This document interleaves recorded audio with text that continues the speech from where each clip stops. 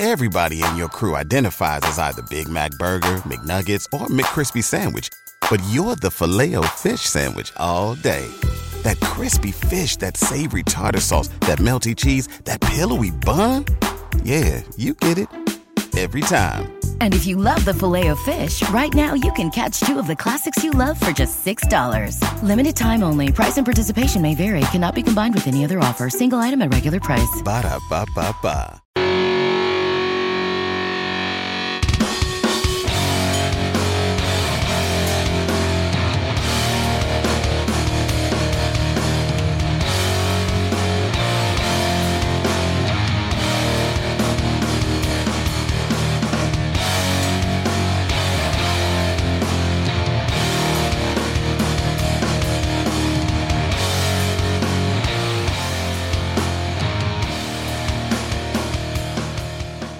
Hello and welcome to another edition of Turned Out a Punk. I'm your host, Damian Abraham, and once again, I am bringing you a conversation with someone who grew up listening to punk, may or may not still be involved in punk, but had their life changed by the genre in a major way. And today on the show,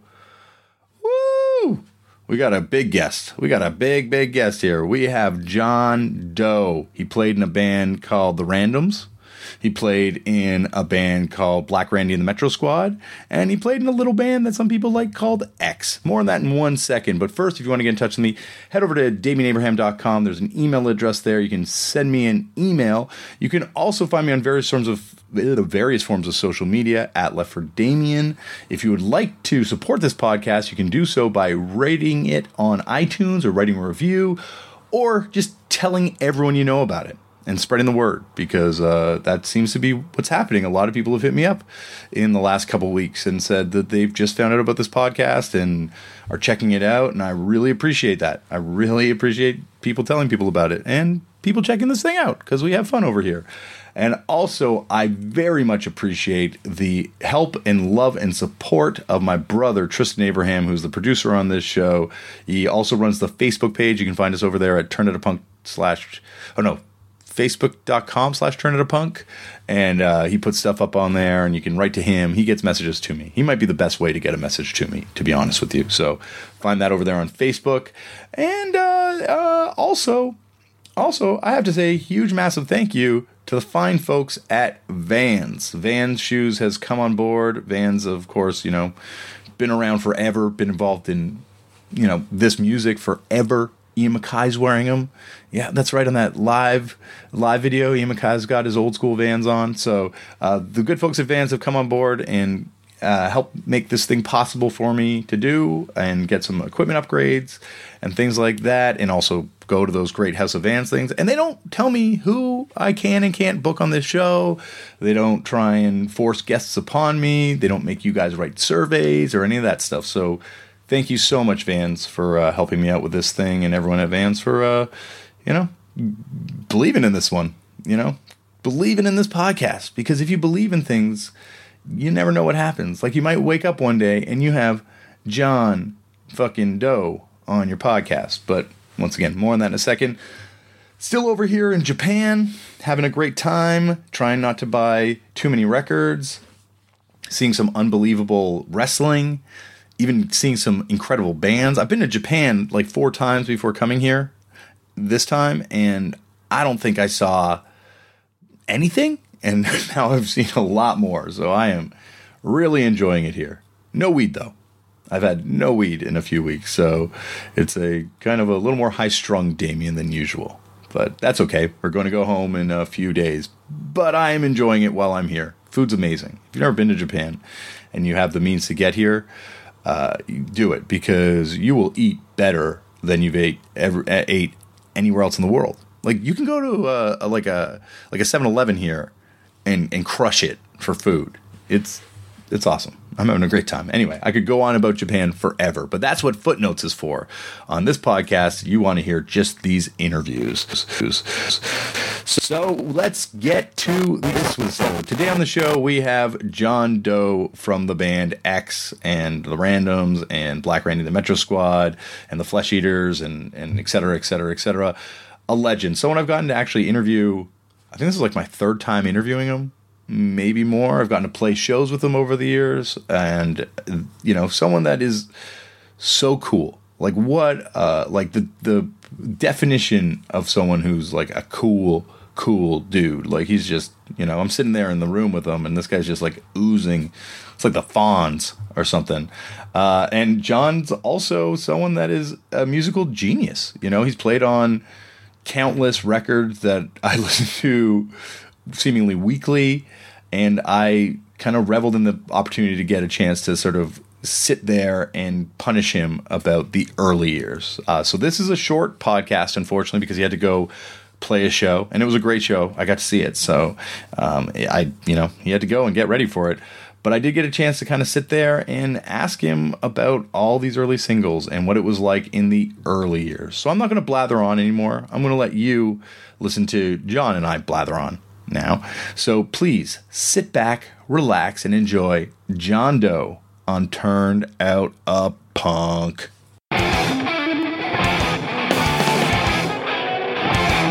John, thank you so much for doing this. You bet. It's a big thrill. I've gotten to interview you a few times, but never in this kind of setting, which is my ideal setting, because I get to really nerd out, really go into like minutia with you. You'll pardon me if I do less nerding. You can do all the nerding, okay. and I'll just keep it straight. You do the teaching, I'll be the nerding.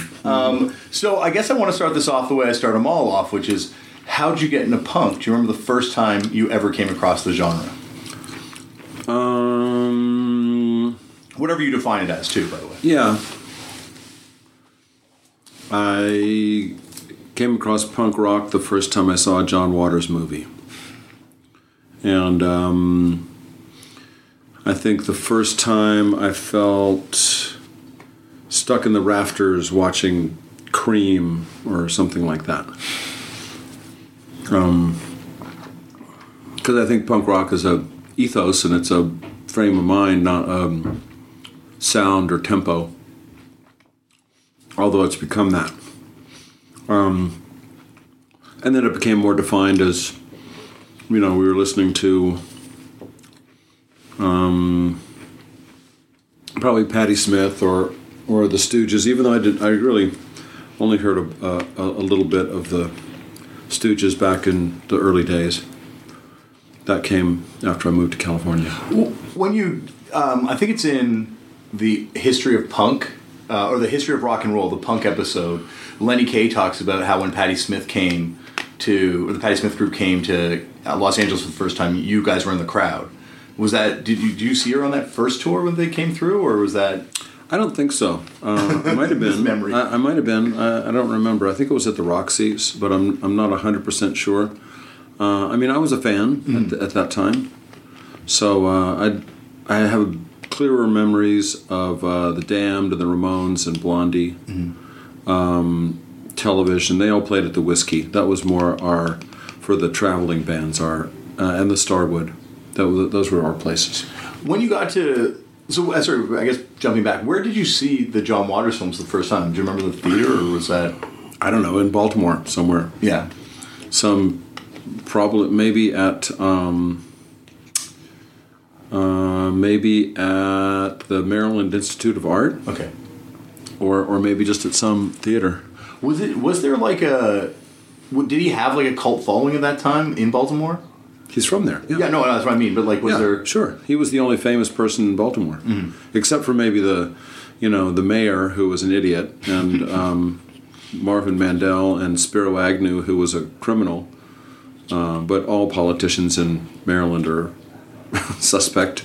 So that's everywhere. But he was available. I mean, he and all of the people that he worked with, all the people that worked in his movies, lived and hung around in Fells Point, which was a kind of dilapidated part of the Baltimore Harbor, and the Baltimore Harbor hadn't been redone to become Harbor Place, or as everyone calls it in Baltimore, Horrible Place. And so it's just, that they were luminaries, but it was attainable. I'll talk a little bit about that in that Under the Big Black Sun book. What was the music scene like around them? What was the music that people in that scene were kind of listening to or gravitating towards at that time? Like the Thugs or something like that, or? No, it was more glam, glitter. T-Rex, David Bowie, and that kind of thing.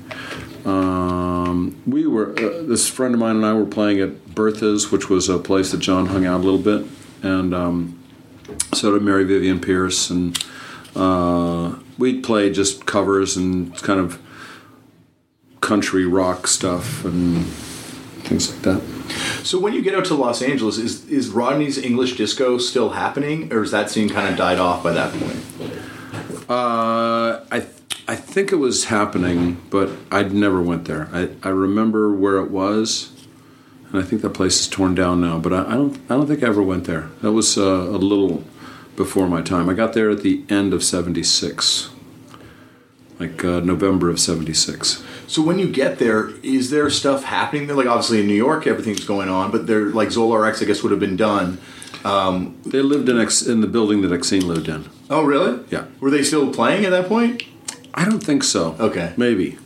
So what were the bands when you first got there that were kind of going on that you were kind of seeing? The Motels, the Pop, the Dogs, and I think that's about it that I remember. And they were starting to do shows on their own. I mean, they were starting to organize shows at the some like social halls. They were doing some DIY stuff then.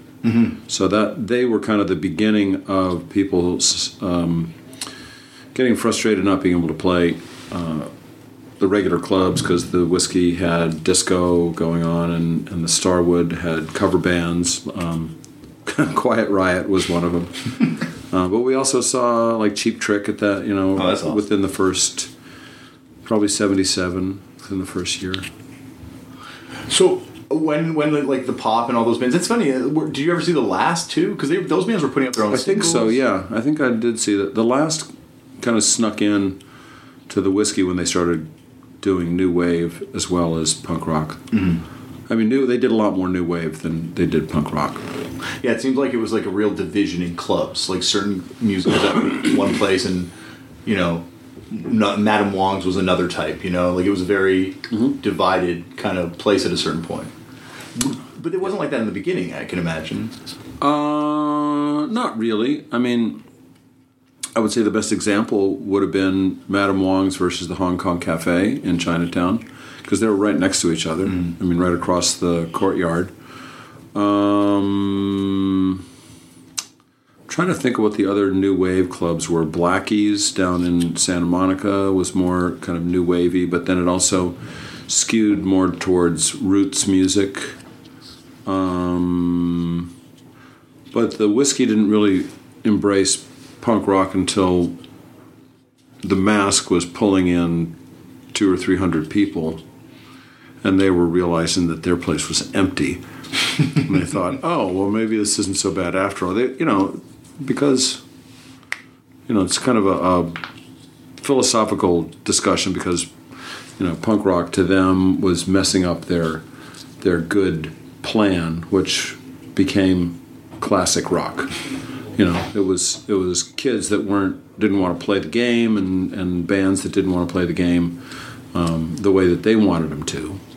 So it was more serious. It was more for real, and so they were pretty resistant. And then the Sex Pistols fucking stuff up and pissing off journalists and saying that we're here to end rock and roll, and saying we don't, fuck you, we don't care about you. And then the media just said, okay, fine, fuck you too, and we're not going to write about you, and you're fucked. Go, so that was our, that was what you had to come up against. Yeah, I mean, I think the Ramones and Blondie and us, and even though we were a year or so later, we wanted to be the next version of what rock and roll music was. I mean, even Dick Clark, when we finally got on American Bandstand, went to Exene and said, so what's the deal? Why won't radio stations play your music? It's great. And Exene said, "Well, you're fucking Dick Clark. You tell me." But it was this, it was because it was too real. Yeah. And it wasn't ready for prime time, and maybe maybe that's good in a way. Maybe that's all we were meant to do. When, going back to when you first get there, it's pretty soon after that you must have hooked up with the Danger House people, right? Because that Random single comes out, 78, right? Or 76? Beats me. 77 recorded. I think X single was out in 78. That's when we came to New York for the first time. Yeah, I mean, they were just somebody who was doing something, and nobody else. We didn't really get. Greg Shaw was doing more kind of English influenced. Who was on that? 2020 and the last Sunset Bomber came out on that. Right. Dwight Twilley and some people. Plim Souls, I think. Plim Souls, So it was a little more. It wasn't as much what we wanted to do, and nobody else would even entertain the idea of signing us, and so eventually we got with Slash, and that was when people said, "Oh, you guys have sold out," and I said, "Okay, fine, we've sold out." It's funny though, because that initial group of bands in LA, like I was talking about, it seems so diverse. Like the Screamers, you guys, the Weirdos, like Alley Cats, like everyone's doing something so different, but yet you all are kind of. Well, what were you all kind of galvanized by? Like, what brought you together? Do you think? That punk rock ethos that I was talking about at the beginning, just doing stuff yourself and doing something that you felt was from your. Heart or intuition, rather than something you were a virtuoso at doing. Even though Billy was a terrific player, he wasn't playing with his head; he was playing with his whole body. I mean, we were just all kind of misfits and all a little bit outcast, and so that's what kept us together, because we didn't feel like. We didn't feel like we could do it on our own, and probably couldn't have. I mean, that was a big part of the Under the Big Black Sun book, is that I wrote it with the same feeling and intent that the scene had, which was like community and collaboration. Because I didn't want to tell the story just myself, because as much as I might embrace East LA and their influence on the scene, or women and their contribution to the whole punk rock thing being equals and stuff, I can't write from that point of view. So that's why Exene is writing in it. That's why Dave Alvin is writing it, wrote a chapter, because he knew what it was like for the roots musicians or roots bands to come into this punk rock world. And everybody in that book has a topic, like a subject. Jane Weedland's was about living at the Canterbury, because where people lived is where all the ideas got exchanged. Those were our salons, for even though we weren't like Hemingway and stuff like that. Hemingway to me, John. No. Hemingway to me. No. So yeah, that's what kept us all together. But I would say that you could say the same thing about English punk rock. You could say the same thing about the New York scene, is that, television and the Ramones and Blondie and Talking Heads and who am I forgetting? Suicide, all these bands that really created this scene and sound, that you wouldn't mistake Talking Heads for, television. Yeah. And you wouldn't mistake, like, the Sex Pistols for... The Damned or The Clash or X-Ray Specs or Susie and the Banshees, or so. And I would even say that it's the same with the early SST bands. Black Flag and the Minutemen and the Meat Puppets are all pretty different. Oh yeah. Maybe as time has gone on, punk rock is a little more codified, but that's evolution. And that was one thing that I was glad to also include in that book is Jack Grisham had this his chapter was about the rise of hardcore. Mm-hmm. And so his unrepentant attitude was, you started this shit, we finished it, what's your problem? And there's plenty of problems in that we got, it was no longer like fun or safe for us to go to shows because people thought that we were the establishment or some bullshit like that and wanted to pick fights with me and wanted to, even spit on Exene and shit like that, and sure, I mean, it is evolution, and now I can see it from a more objective point of view. Even Jack talks about it in I forget which documentary, Rage, I think, about the kidnapping debutantes and shaving their heads. So it's obviously not necessarily a safe place for women too at that point. Like, right. I think, unlike that earlier scene where you have the bags and Alley Cat's ex, everyone. Yeah. I think that's the thing I loved about that Under the Big Black Sun is that book has the I don't know, the ability. It's perfect because it has different voices in it, but then it also has everyone writing essays. So it's actually like not just like a soundbite. It's actually people like going into sort of like complex thoughts about the time and place, and it really is reflective of like there. Especially in that Jack chapter, there's like a defined end to that first sort of wave of stuff. Mm-hmm. When to you was there like a specific moment where you're like, the party's over? No, not really. It was cumulative. When Darby killed himself, that was a sort of a result of the way things were going. He felt alienated from the people that looked up to him. Mm-hmm. Because, like you say, there was some conservative ideas about homosexuality, and Darby was pretty confused about that, and so no, not one specific time. Several times that we would try to go see Fear or The Middle Class or someone like that, and it was just like you'd stay there for an hour or so and suffer a certain amount of abuse and just say, fuck this is no fun. Mm-hmm. These are a bunch of hammerheads that don't know anything, and they're trying to get physical, and this is no fun. Fuck it, we're out.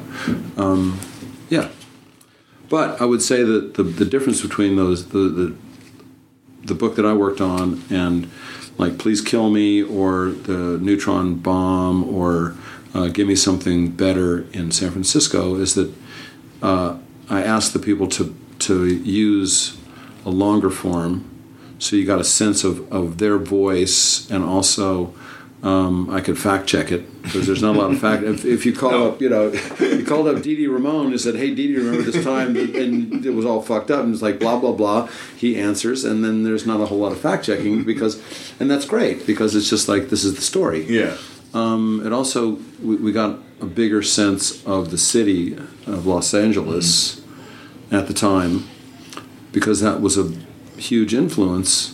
The openness and the horizon and the fact that people had cars, and that's a kind of freedom and all that stuff. So I think to me, like when as an outsider looking from a different point in time, punk really becomes that true all around art form when it gets to LA. Like that's when obviously there's people taking photographs and things like that, but you don't have the same sort of like importance placed on literature, on graphic arts that you do when it goes to LA, and it just seems like there's like an aesthetic that's kind of being defined about what this is. Is that a misreading? I don't know. I mean, I'd like to think that, but I don't. I think that all those elements were in New York and in London. With people, the kind of art that was made for flyers and film. Film was really big in the, especially in the second wave of the no New York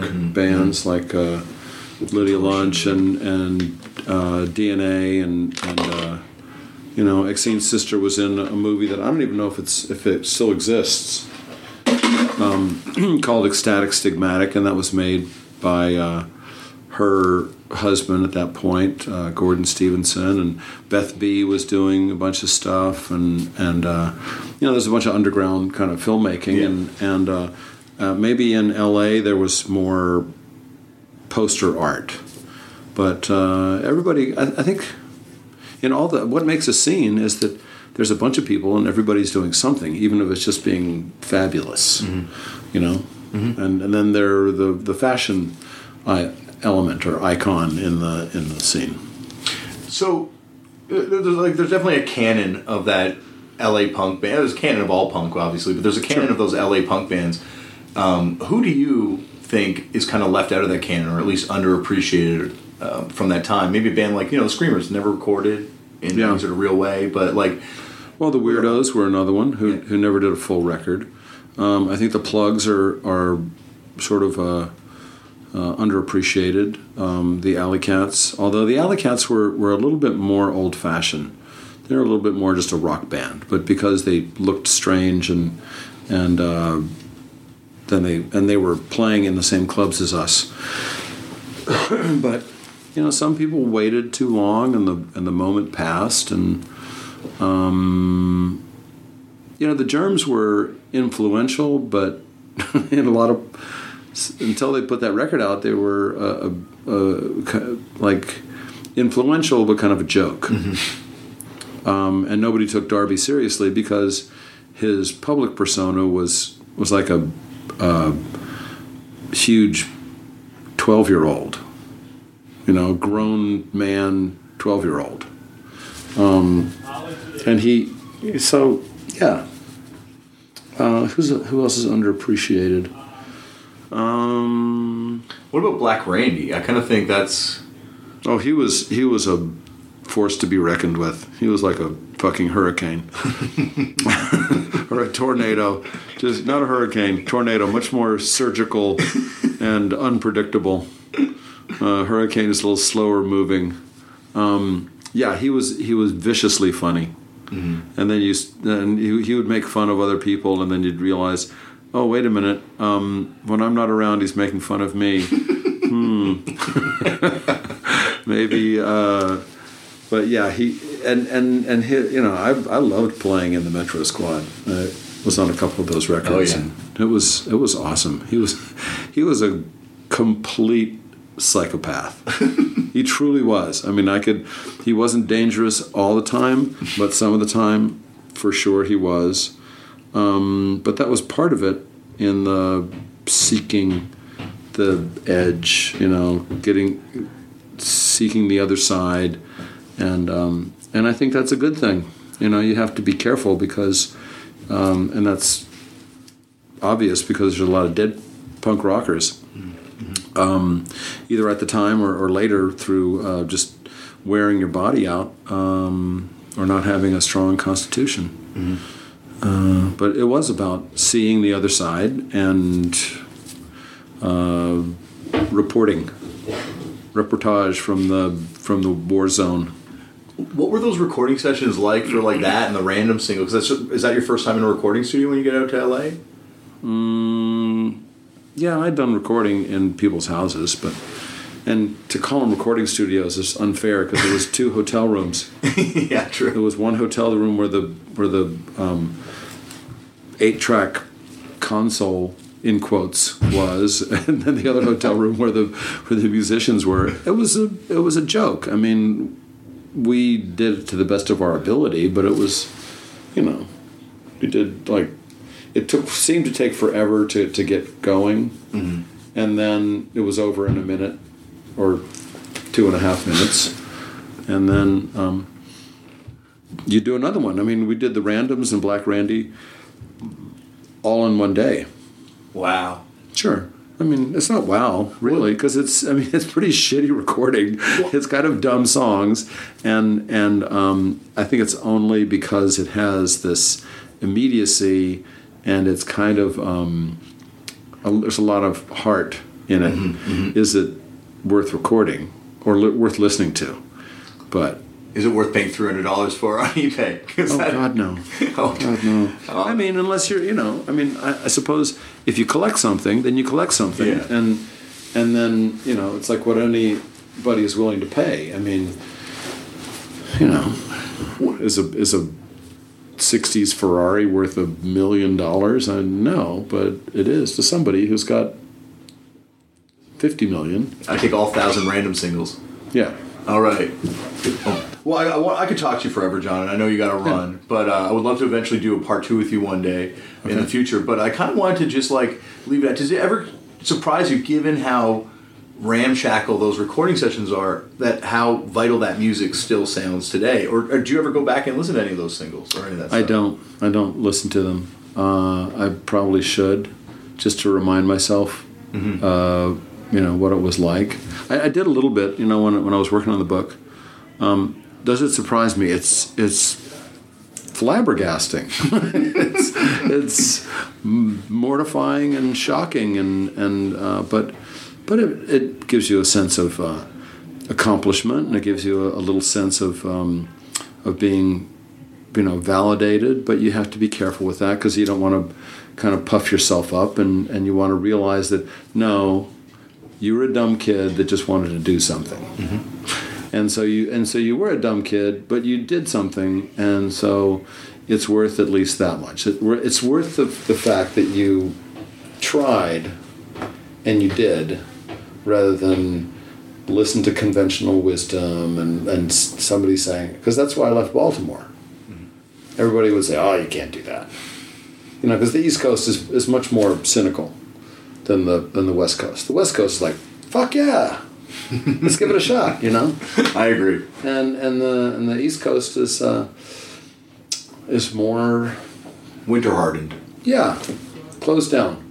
And who do you think you are? You're from fucking Baltimore. It's like, okay. But then if you take yourself out of Baltimore, then it's like, oh, you're from Baltimore? What the hell happens there? And then all kinds of shit happened in Baltimore because nobody gave a shit. Mm-hmm. And everybody did art just for art's sake, visual and musical, and now there's a lot of good stuff coming out of Baltimore, mm-hmm. Because it got left alone for a long time. But I'm proud of all the stuff, but you got to temper it with don't get too big for your britches. But history proved you right. Like all those people that were detracting from you, you were right, because here we are all these years later talking about these singles, two incredible singles recorded in one day that have changed countless people's lives and influenced so much music. Okay. The thing is that I'm proud of being a journeyman musician. Yeah. I'm proud that I'm still here and I'm still playing music and I'm making new music and people are still coming to see X. Yes. If you were to measure it by like how much money you made or how many records you sold, then it still is, influential but not very not a good business model. All right. You dinner chariot has arrived. Awesome. Okay. Well, thanks so much, John. All right. Well, let's do this again sometime. Yes, absolutely. We certainly can.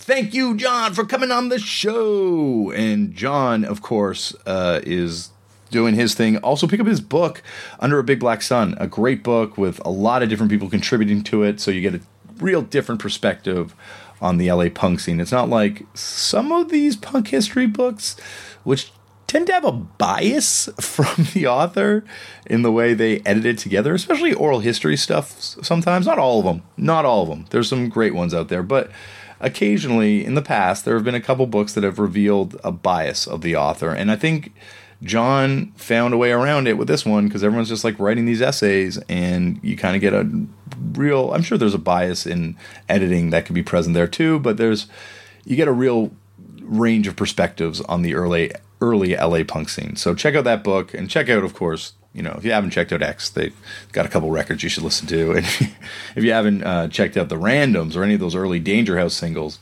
they're essential.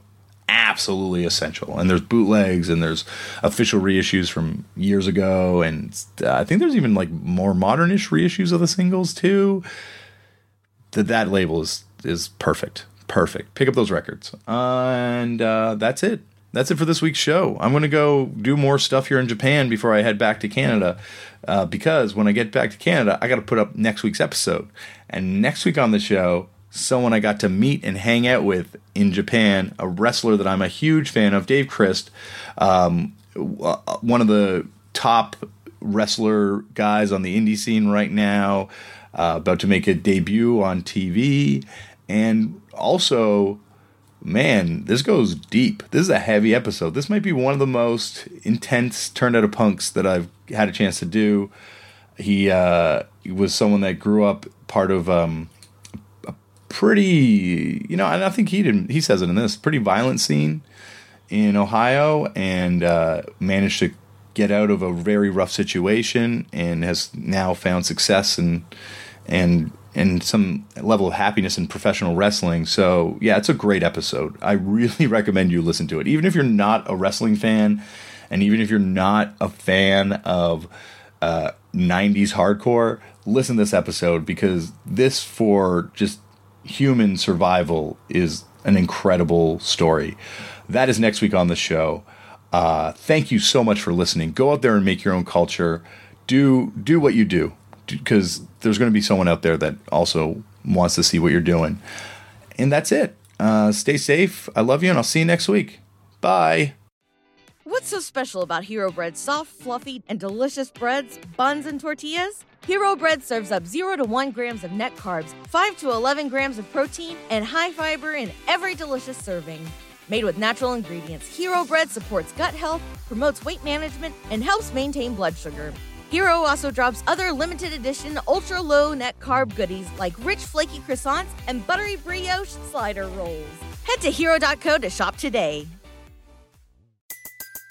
Everybody in your crew identifies as either Big Mac Burger, McNuggets, or McCrispy Sandwich. But you're the Filet-O-Fish Sandwich all day. That crispy fish, that savory tartar sauce, that melty cheese, that pillowy bun. Yeah, you get it. Every time. And if you love the Filet-O-Fish, right now you can catch 2 of the classics you love for just $6. Limited time only. Price and participation may vary. Cannot be combined with any other offer. Single item at regular price. Ba-da-ba-ba-ba.